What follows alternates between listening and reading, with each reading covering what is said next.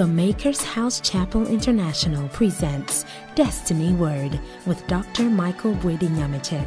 God has destined for each and every one of us to live a life of purpose, a life of abundance, and a life that pleases Him. Dr. Michael Boyd-Nyamete's mandate is clear. He's equipped to raise destiny giants for our time, equipped with the wisdom and anointing for a time such as now. Please stay tuned in to Destiny Word.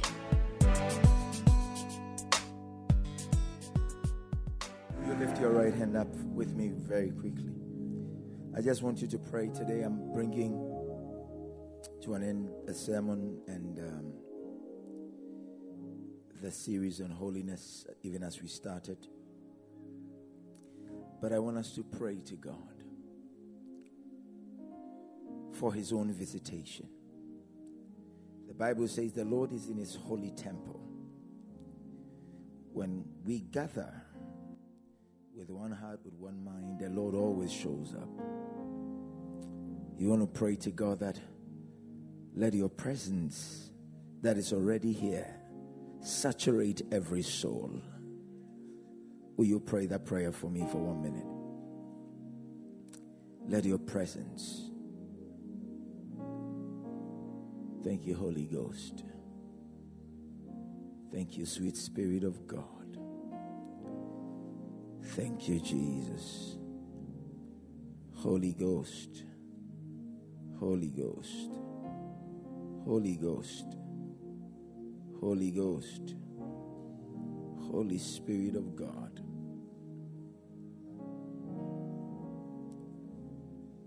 Let the power of the Holy Ghost, let the grace of your Spirit. Thank you, Jesus.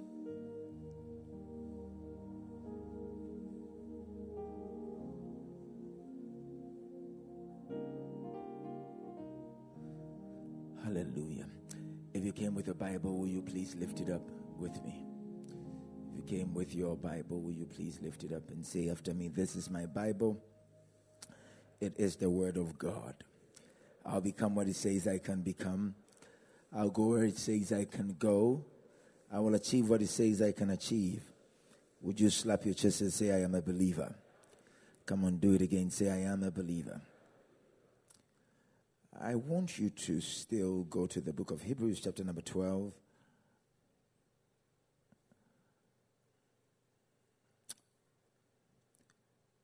Which is an extension of the book of Hebrews, chapter number 11.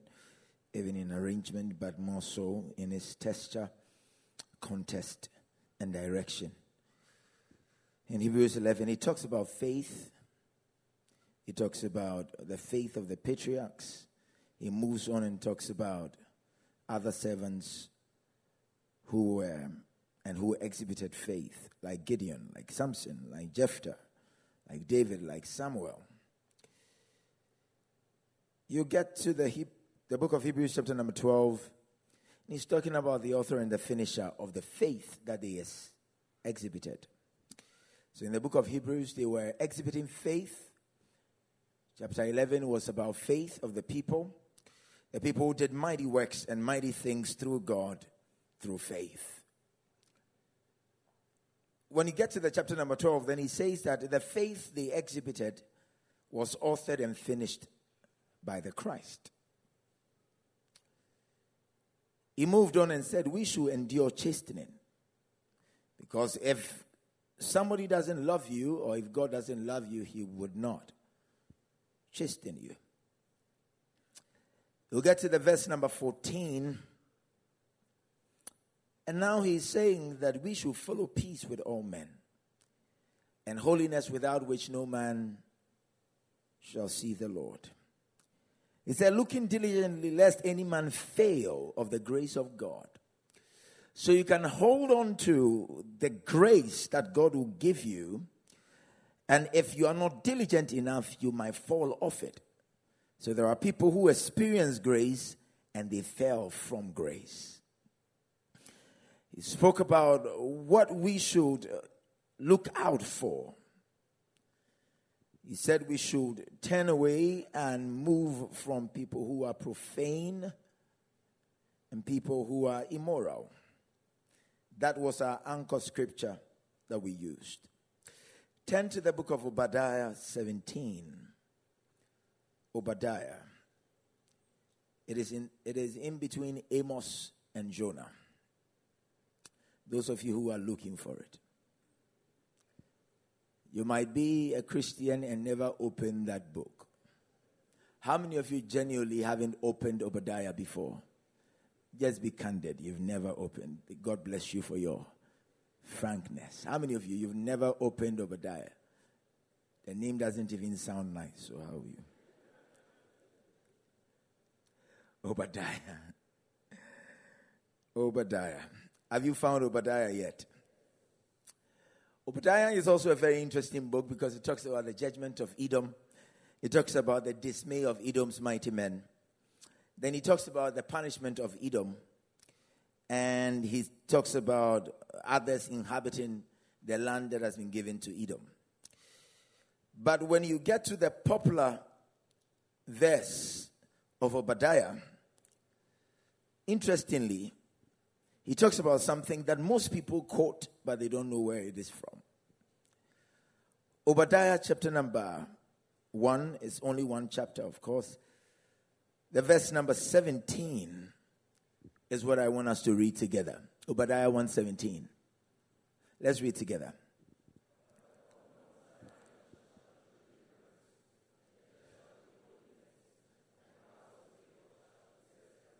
In fact, let's do the verse number 18 also. And the house of Jacob shall be a fire, and the house of Joseph a flame.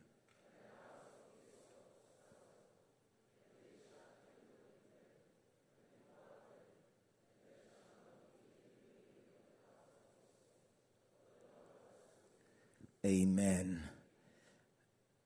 I am going to put this side by side, Hebrews chapter number 12, and crown it, because it's the end of the Psalms, the Holiness series today, with Psalm 24. And Psalm 24, I will do it from the verse number 1 to the verse number 6. You're not going to read it. I'll read it to you when the time is due. Let us pray. Heavenly Father, we know that the grass will wither, the flower will fade, but your word will abide forever. We pray that you will give us a word that works, oh God. Anoint this lips of clay, make it an instrument of a blessing to somebody's life to the end. Our voices shall be lifted in praise in Jesus' name, amen. I want you to look for 7 people and tell them, pursue holiness. Just look for them and tell them, neighbor, you need to pursue holiness.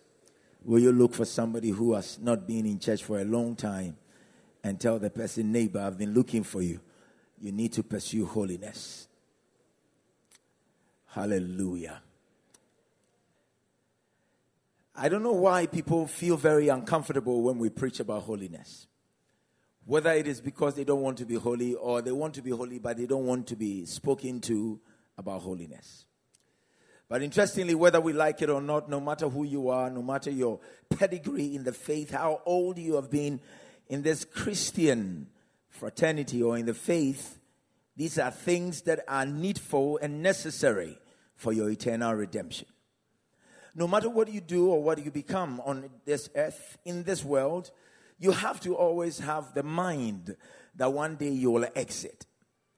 Actually, you should always have it at the back of your mind that you are in transit on earth. No matter how long you stay here, you might be here for 100 years, you are still in transit.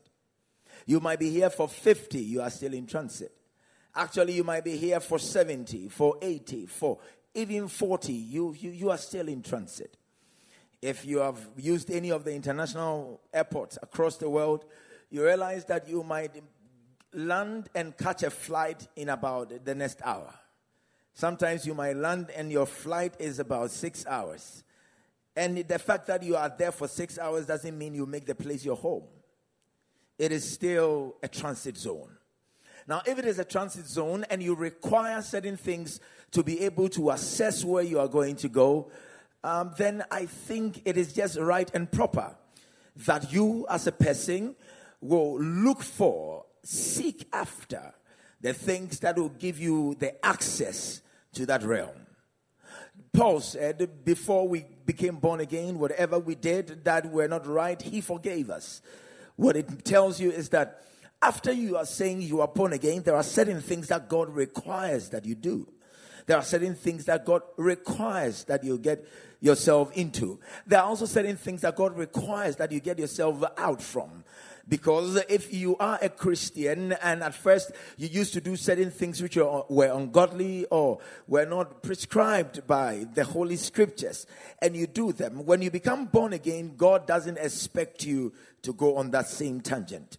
In the book of Hebrews, chapter number 11 and chapter number 12, I was telling you about how they are intricately interwoven. God, through his wisdom, had given this writer or author the ability to pencil them together. Works, faith, and what will bring you your eternal redemption. He's talking about faith, first of all, and he's saying that, you know what, some people who followed God were able to chase the devil out. Some people were able to exorcise demons. Some people were able to pass the Red Seas. There are people who did mighty works for God. He gets to the chapter number 12 and he's saying that in spite of what they did, it was through Christ they did it. Why? Because he's the author and the finisher of not just their faith, but also of our faith.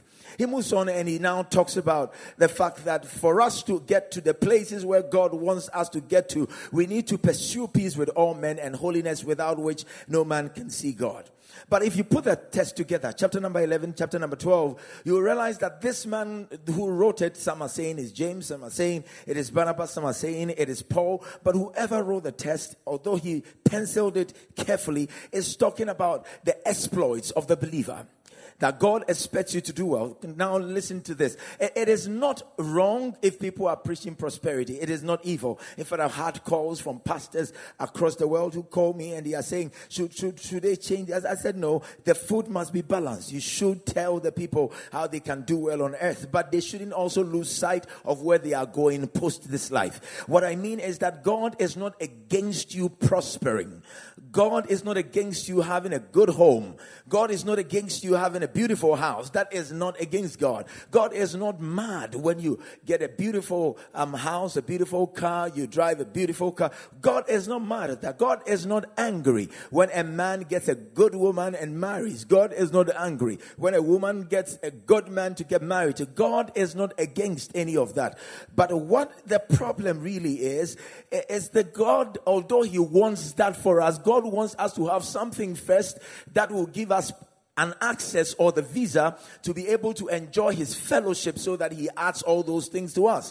And so in the book of Matthew chapter number 6, you read the scripture and Matthew the writer is saying that seek ye first the kingdom of God and its righteousness, and all other things shall be added unto you. And so God is not against the capitalistic hermeneutics. God is not against the prosperity gospel. God is not against the get rich gospel that is being preached necessarily. No, but God is interested in the redemption of the soul of a man. Because what will profit a man if he gains the whole world and thereby loses his soul? God wants your soul to be upright, your soul to be in alignment. God wants your thoughts to be in alignment. God wants you to get to a place that when he appears in his glory, you will not be a castaway. And so when they preach the capitalistic hermeneutics, when they preach the prosperity gospel, when they preach that God is going to bless you and you say, I receive it. Well, God is not against that. When they preach that take it and you say, I take it, I receive it, I jump. God is not against all of that. But God is very mindful of where your soul is going to land after you exit this world. And so now Paul, or the writer Barnabas, or the writer James, whoever wrote it, is now talking to us, and he's saying that if we really want prosperity and we want to be on top and we want to get to the very top of life, what God requires is that we are supposed to pursue holiness, without which nobody can see God. Why is he saying that? Let me bring it home so that you'll understand it. For you to see God simply means you enjoy whatever thing that is connected, related, comes from God or emanates from God. And so if you don't see him, you don't get what he has for you. If your father is saying that I'm traveling and when I'm coming home, I'm going to bring you this, until he comes or until you see him, you don't get it. And so for you to get it, you need to see him. And he's saying that the only thing that that will make you see the Father is through holiness. It means that holiness is crucial to God. It means that no matter what we do, we have to pursue the tenets of holiness. You cannot be a Christian and do the same things you were doing when you were an unbeliever. That is just it. You cannot say that you are tongue-talking, spirit-filled, you are power-baptized, you are Holy Ghost-led and driven, and yet you do things that even the unbelievers get shocked when they hear that you did it. Some of the things that we do, I think the devil will even want to issue a disclaimer. And tell God that, God, you know what, this thing that they did, even me, I can't do it. I believe that if the devil is to get a chance to appear before God and answer for some of the things that we do, he will issue a disclaimer and say, God, this one is above me. It's above and beyond. They are creative in sinning. Their level of creativity is so high that I can't even explain it. There is a connection between prosperity and holiness. That is where I want to drive to today. That what you want, God wants it for you. But if it's God that wants it for you, God will want you to meet him on his terms. If it is God that wants you to prosper, God will want you to meet him on his terms. We have been preaching and you have been listening and you have been hearing a lot of preachers across the globe, not just in TMH, all over the place. And what preachers have been doing is that we are now feeding you with things that will pump you up. And it's like you can go out there and take over the kingdoms of the world. And it's true.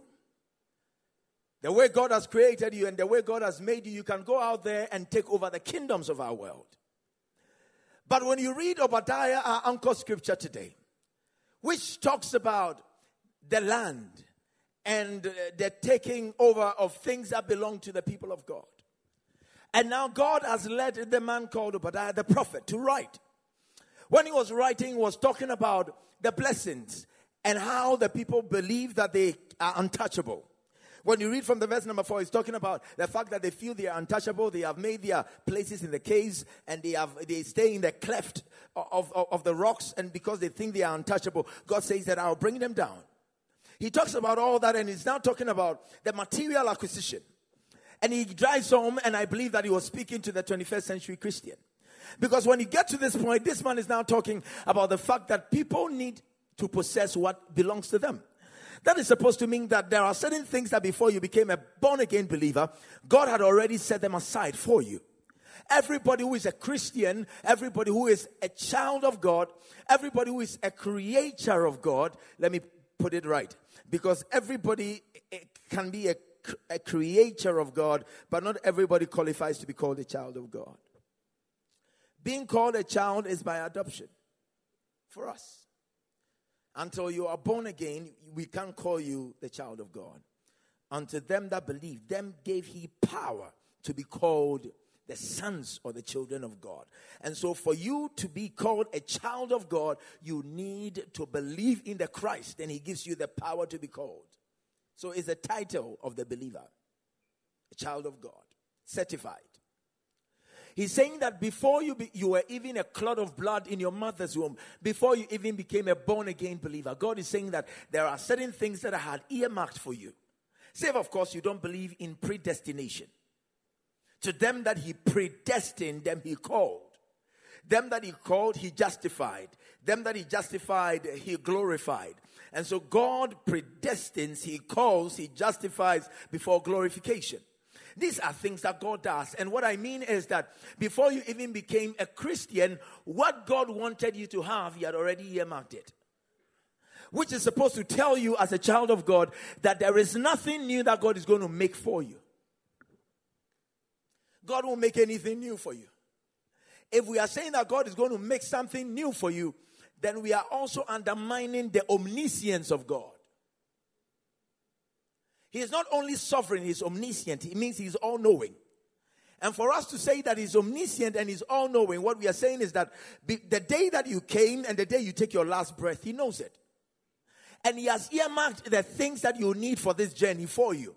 And so God knows that for where he wants to take you to, he has to connect you to certain people. God knows that. And so when you meet the people, it is not an accident or it's not a mistake or a coincidence. It is a divine program that is being played out. Now, if it is a divine program that is being played out, you need to also understand that for you to also chance upon what is the divine will of God for you, you need to be in alignment with the divine. Now, follow me carefully before I start running with you. What the text is saying is, because God has earmarked those things for you already, and they are there, they are yours.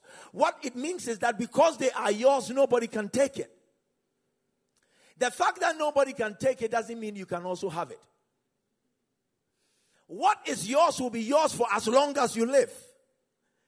But it is one thing having it as yours, and it's another thing possessing it.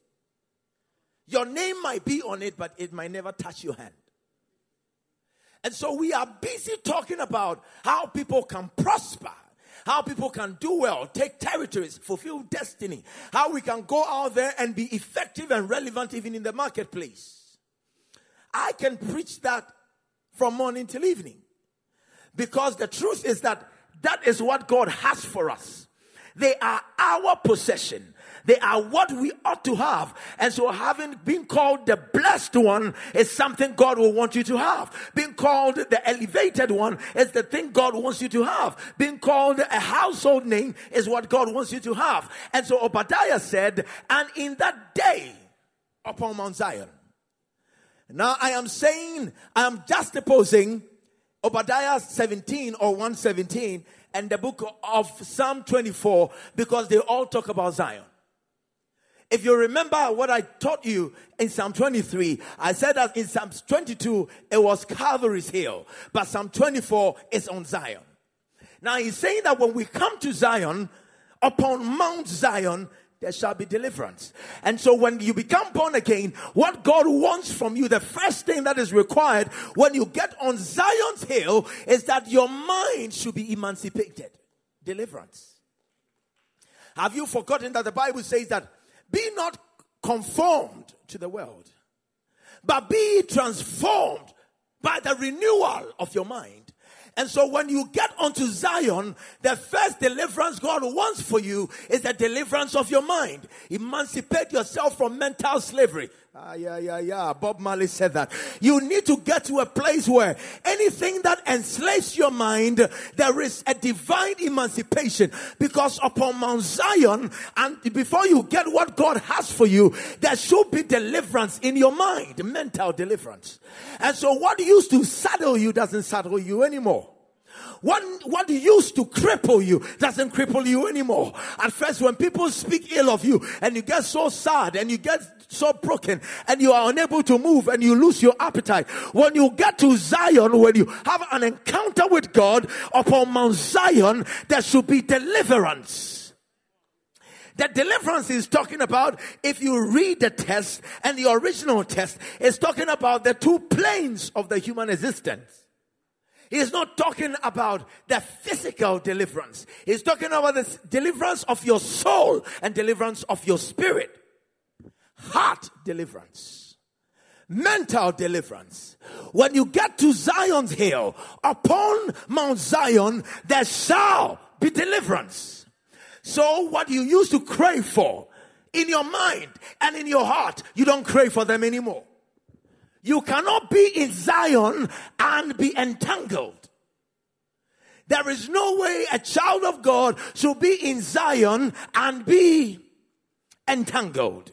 I pray for everybody who dwells in Zion, that may the Lord God liberate you. Can I pray for somebody who is believing God for something? Whatever has saddled you, whatever has bound you, whatever has crippled you, today I cry for deliverance. May the Lord bring you deliverance in any area of your life. Upon Mount Zion, You can't be in Zion and be entangled. You can't be in Zion and be bound. You can't be in Zion and be imprisoned. You can't be in Zion and be limited. You can't be in Zion and be restrained by the devil. Upon Mount Zion there shall be deliverance. And not only that, the writer was careful enough to know that after deliverance, if you don't practice certain things, there is a likelihood or the tenacity or the propensity that the devil will come back and lure you back to where he kept you before you had the deliverance. And he said that for you to move to your next level, you don't only need deliverance, because deliverance is the best place for what God will want you to have. He said after deliverance there shall be holiness. You see what the writer is talking about. After you are delivered, you should rigorously pursue purity and holiness, and until you experience the holiness that God is able to help you to get. The Bible says that until you experience that, then there is no way you can possess your possession. He said, but upon Mount Zion there shall be deliverance, and there shall be holiness. And the sons of Jacob, what he's saying is that if you are in Zion, God expects you to be holy, and until you are holy, you shall never possess what God had for you before you became a born again believer. What is scripture telling us this morning? That what your name is tagged on, you can't have it until you pursue holiness.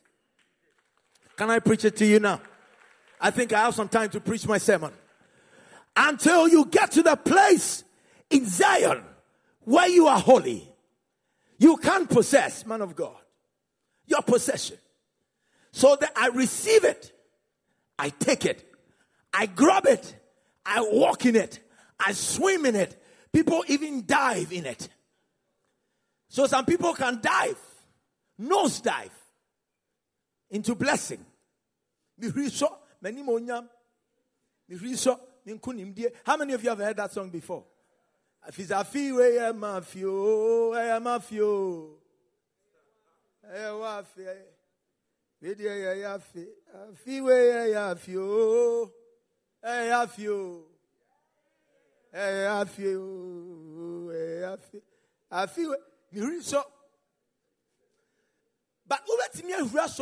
for 20 years. It is likely you will jump and grab in kunimdie victory and blessing and this. Receive your marriage, I receive it. Receive your breakthrough, I receive it. They are yours. Actually, you don't need to receive.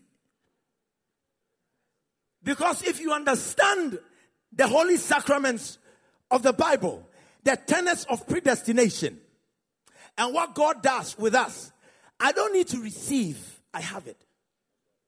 But why is it that I have it but I can't access it? It is there. He didn't say they will be given possessions. He said the house of Jacob shall possess their. It means it was theirs, but they never had it. What God is saying is that you might be earmarked for a blessing you will never experience. You might be in church for 400 years. And even 450, if you want to live that long, which I don't. However you and how long you live on this earth, you might be here, be claiming, be receiving, and you might never have it. Because it is not the confession only. The effectual fervent prayer of the righteous availeth much. We don't talk about that. We talk about the effectual fervent prayer availeth much. We omit that, the righteous. The reason why you have been praying for long and yet you have not been receiving miracles is because although you are praying, you are not in alignment. Your lifestyle and character is not in alignment with God. But upon Mount Zion, there shall be holiness and there shall be deliverance. And the sons of Jacob shall possess their possession. It means that you can only have it after you have exhibited and experienced the deliverance that comes from God and walked in the holiness that comes from God. Then whatever God has for you called your possession, the Bible says you shall possess it. I pray that whatever God has for you called your possession. May the Lord bring you to, can I pray for somebody? May the Lord bring you to a place where you will not only experience deliverance and holiness, but you will also possess your possession. Can I now prophesy to somebody? Because I came ready for this. May the Lord bring you what is yours. I was praying this dawn and I asked God, so why is it that we have been believing? He said, go back to Obadiah 17. Read the text again. It is after deliverance and they exhibit holiness. That is when what is theirs I give to them. I pray in the name of Jesus that whatever is yours, may the Lord God bring it to you.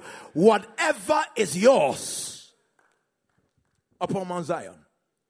When you get to Zion's hill, there is deliverance. You can't be in Zion and be in bondage. And one day I have to probably walk you through the test that tells you that what God really wants you to do and have, not only is it already there, but you also need to believe Him to enter into it. Upon Mount Zion, there shall be deliverance. Mental deliverance. Heart deliverance. Deliverance of your spirit. Deliverance of your soul. That is the deliverance he was talking about. After you have been delivered, you will be holy. You have to be holy. You will touch no unclean thing. And after the holiness, he's saying that is when you will possess. So what God has for you, God wants you to have it. But you can never access it if it is God's way without holiness. But let me bring it home then and preach to you in the last closing minutes of my sermon. David now writes about Zion. When David is writing, please sit down. Sit. You make me feel I have to close. David is writing about Zion in Psalm 24. And interestingly, when he starts, he talks about the things that we like, the things that humanity chases after, the things that excites us, that gives us a spring in our walk, that thing we look for. And he opens up the psalm and he says, "Oh, ye people, the earth is the Lord's and the fullness thereof, the world and they that dwell therein." This is David writing, and he's saying that the things that you are looking for, the gold, the silver, the diamond, the cars, the houses, the properties, the business, the things that you are looking for, they are the Lord's and the fullness thereof, the world and they that dwell therein. He has founded it upon the seas and established it upon the floods. Then he starts moving and he's talking about how this God controls all these elements. So what you are looking for, God is saying that I have them, I made them, I own them. I can make you a steward whilst you sojourn. Even though you are in transit, I can make you a steward and make your life comfortable in transit. Okay, what I mean is that probably the proper scenario to use is for those of you who travel. If you are traveling and you are going to, the layover is going to be like 6 hours, 8 hours, 10 hours in an airport. You get to an airport where you find people sleeping in the chairs. Somebody is also going the same journey, and the person is going to enjoy the VIP and the business lounge. So whilst you are sleeping on your bag, somebody has a reclining chair where he served, for those of you who do the other things, he served things that will calm his nerves. And whilst he's there, he's being prompted that there are things available, that there is a buffet you can serve yourself whilst you are busily sleeping and your neck is aching. Somebody is comfortable in transit. God is saying, I can make your life comfortable in transit. You don't have to sleep in the chair. You don't have to be in the pew. You don't have to sleep on your back. Some people sleep on their back, and when they wake up, it's as if somebody beat them. You don't have to sleep on your back. You don't have to sleep in the chair. I can make your journey comfortable as long as you sojourn. But read the text. He's saying that is mine. Everything here is mine. The gold is mine. The silver is mine. The carbuncle is mine. The onyx is mine. The diamond is mine. What brings people wealth and prosperity? It is mine. It is only my blessing that maketh a man rich, and he adds no sorrow unto it. Because it is mine, I know how to take it, where to take it from, and how to give it to you. I pray that whatever is God's and whatever he has for you, may God bring it to you. Can I prophesy to somebody real quick? May the Lord bring you what he has for you. He said the earth is mine and the fullness thereof. Whatever you require for destiny fulfillment, I pray that God will never deny you of what is good and what will send you to that level of performance and manifestation. He now removes forward, and this is what God is saying, and it moves my spirit. He's saying that the earth is the Lord's and the fullness thereof, the world and they that dwell therein. He has founded it upon the seas and established it upon the floods. Who shall ascend to the hills of God, and who shall dwell? He's talking about Zion now. It's Zion that he's talking about is the coronation. He's talking about ascending to the hills of God, and he's talking about dwelling there. And I read the text and I get so excited, because a lot of people can ascend. A lot of people get blessed temporarily. Somebody is saying to me in his heart, but man of God, I know of people who don't know God and they have prospered. I know of people who don't even live holy and they have prospered. They have good homes. Their wives, their husbands love them. Their wives love them. They do. They are horrible people, but yet they have experienced goodness and they have experienced their blessings in this world. Well, I came to tell you and repeat Psalm 37, and I can even backdate it to Psalm 34, that says that fret not yourself because of the evil worker, neither be thou deceived because of the worker of iniquity, for very soon they shall be cut off like grass and they shall wither like the green herb. What God is saying is that the prosperity of the ungodly is not enduring. It doesn't stay. When God blesses you, it stays to the third and fourth generation. I came to pray for somebody that the blessing God will give you will stay to the third and fourth generation. Your blessings shall not be cut off prematurely. What I mean is that your children shall experience what you experience. Their children shall be blessed because you know God. Look at somebody and say, he's talking to me. Oh, I have some minutes. Look at somebody and say, he's talking to me. The blessings God has for you will not be cut off. Your children will experience it. Their children will experience it. Their children will experience it.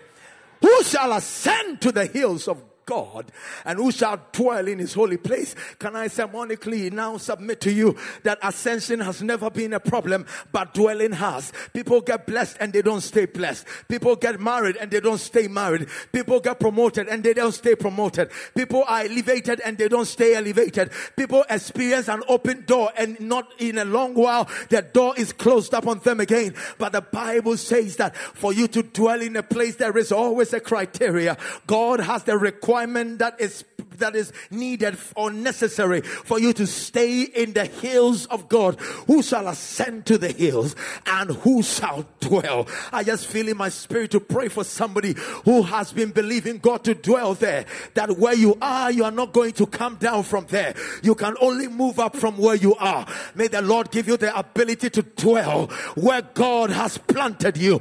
May God give you the grace to dwell there. May you dwell where God has for you. May you dwell there. And my Bible tells me, and he began to enlist, or he began to enumerate what is required. He said, he that has clean hands. God wants your hands to be clean. God doesn't want you to mess up yourself and soil yourself with the things and pleasures of this world. For you to stay on Zion's hill, people of God, you need to get to a place where your hands are not messed up. He that has clean hands and a pure heart. What it means is that you are happy when somebody is blessed. You are excited when somebody is going up. You are thankful when your neighbor is going up. Why? Because I always say when God is blessing your neighbor, it means he's in the neighborhood. And so I am happy for you when God is blessing you. My heart is pure. I am not jealous of you. I am not envious of who you are. I am thankful that you bought that car. I am happy that you bought that house. I am happy happy that your house is the most beautiful in the whole of Ghana and Africa. I'm thankful for you, but I am not envious of you. Why? Because my heart is pure. I am happy for you. Is there anybody with a pure heart in this place? Is there anybody whose heart is pure? Is there anybody whose heart is pure and has not lifted up his soul unto vanity? What is the Bible telling you? If somebody's soul is lifted to vanity, what it means is that the person is chasing after things that God wouldn't want him to chase. It means that when the person has this, the person wants more, and it is not even in alignment with what their capacity can handle. He is vain. The Bible talks in the book of Ecclesiastes chapter 1, 2, 3 that all these things are called vanity, and that is why God doesn't want your heart to be set on these things. Seek ye first the kingdom of God and his righteousness, and all other things shall be added unto you. God wants you to seek him, and all these things shall be added unto you. He has not lifted up his soul unto vanity, neither has he sworn deceitfully. He doesn't deceive people. When he doesn't love you, he doesn't say, I love you. When he doesn't, you say things that you don't mean. No, you are swearing deceitfully, because anything that gets you into conversation and you lead somebody on, knowing that I'm leading the person on and I'm taking the person nowhere, you are a deceiver and a supplanter, and God is not happy with you. You cannot dwell on Zion's hill with deception, with lies, with concoction of evil. You cannot dwell on Zion's hill when you are somebody who undermines people, who sabotages people. All that you do is that you want people to come down. But please understand this: no matter how you pull your neighbor down, what is his will never come to you, because his name tag is on it. Can I tell somebody something before I continue? Whatever is yours, nobody can take it from you, because your name is on. Can I pray for a TMH member? Is there any TMH person here? Can I pray for you as a priest on the altar, that whatever is yours, nobody can take it from you?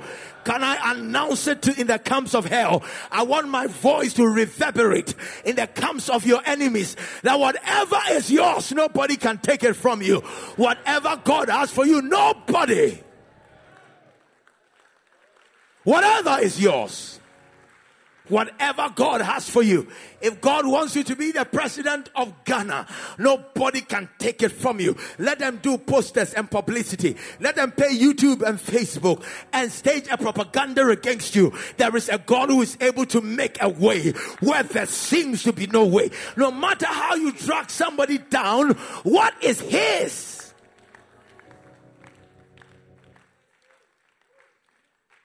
I remember when the young men were singing, no matter my level of jealousy, I can't pitch like that.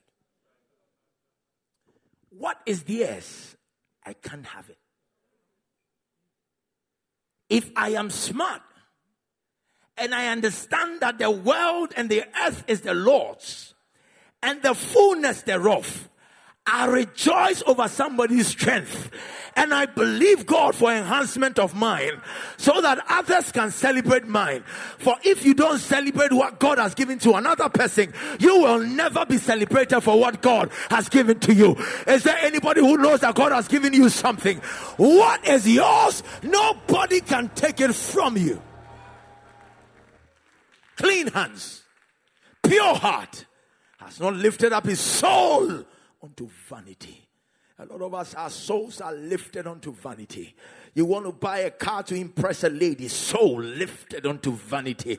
You want to buy a dress so that a man can look at you and say, soul lifted unto vanity. You want to stand on the heel, 6-inch heel, and have a low cut, a handkerchief skirt, so that people will look at your legs and say that these legs are fine. Soul lifted unto vanity.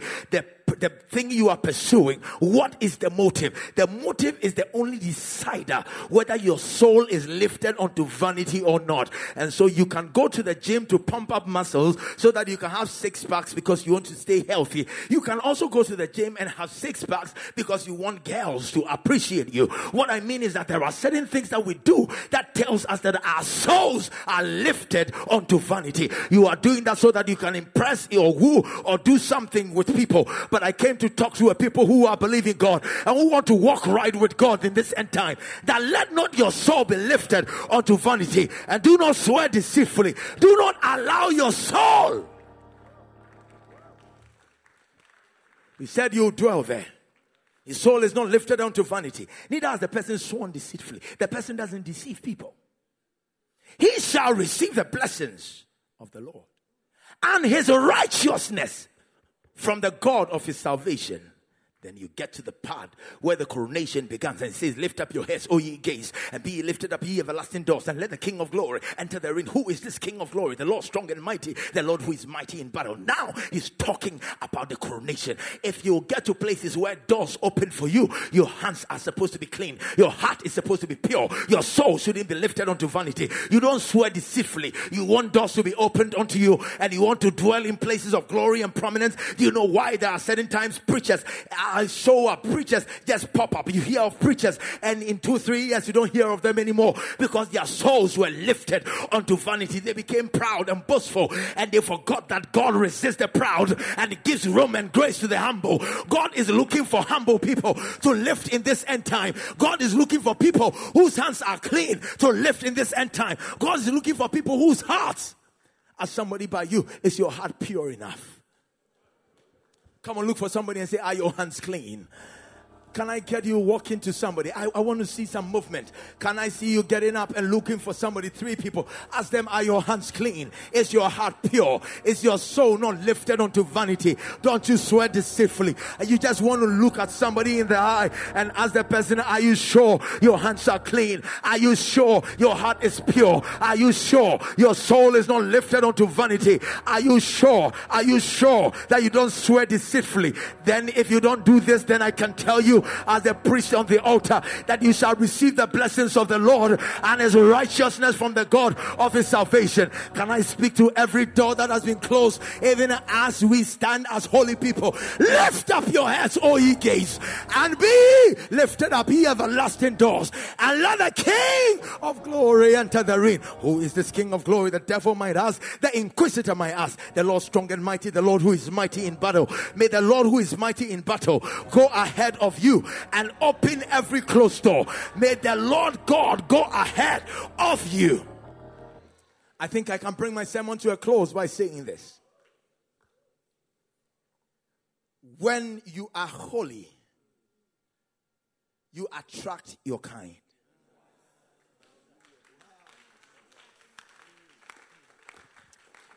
If you find out that the people who come around you are only gossips, check yourself.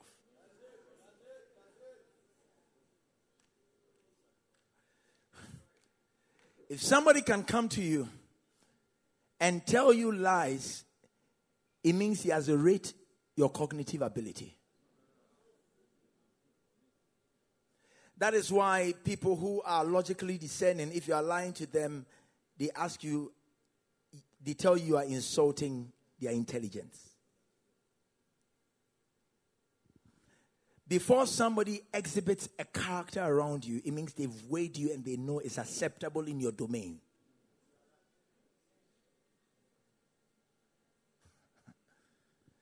I don't want to be rude, because I'm not. But the people that come around you should give you a clue of how you are viewed and the temperature around your life. Because there are certain temperatures bacteria can survive. Oh, my chemistry was just in secondary school. But I know that the reason why they tell you to eat food that is hot or warm is because there are certain pathogens. There are certain bacteria that will not be able to survive in that climate. The snake is slimy. The snake is cunning. The snake is skillful as long as it's on the ground. When you move mid-air, the snake is clueless because it doesn't understand the terrain. I mean, things get by in terrains they are comfortable. So the people around you gives us a clue who you are. Have you asked yourself why it appears that every information you are the first to hear? Have you ever asked yourself, why is it that for you, you are the minister for information without portfolio?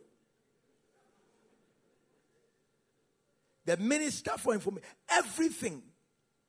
If we want information and we don't look for you, oh, you have industry knowledge. Please. Thank you for listening. We hope you've been blessed with Destiny Word by Dr. Michael Boyedi-Nyamiche. You are cordially invited to the Makers House Chapel International, Kwabena off Point 1.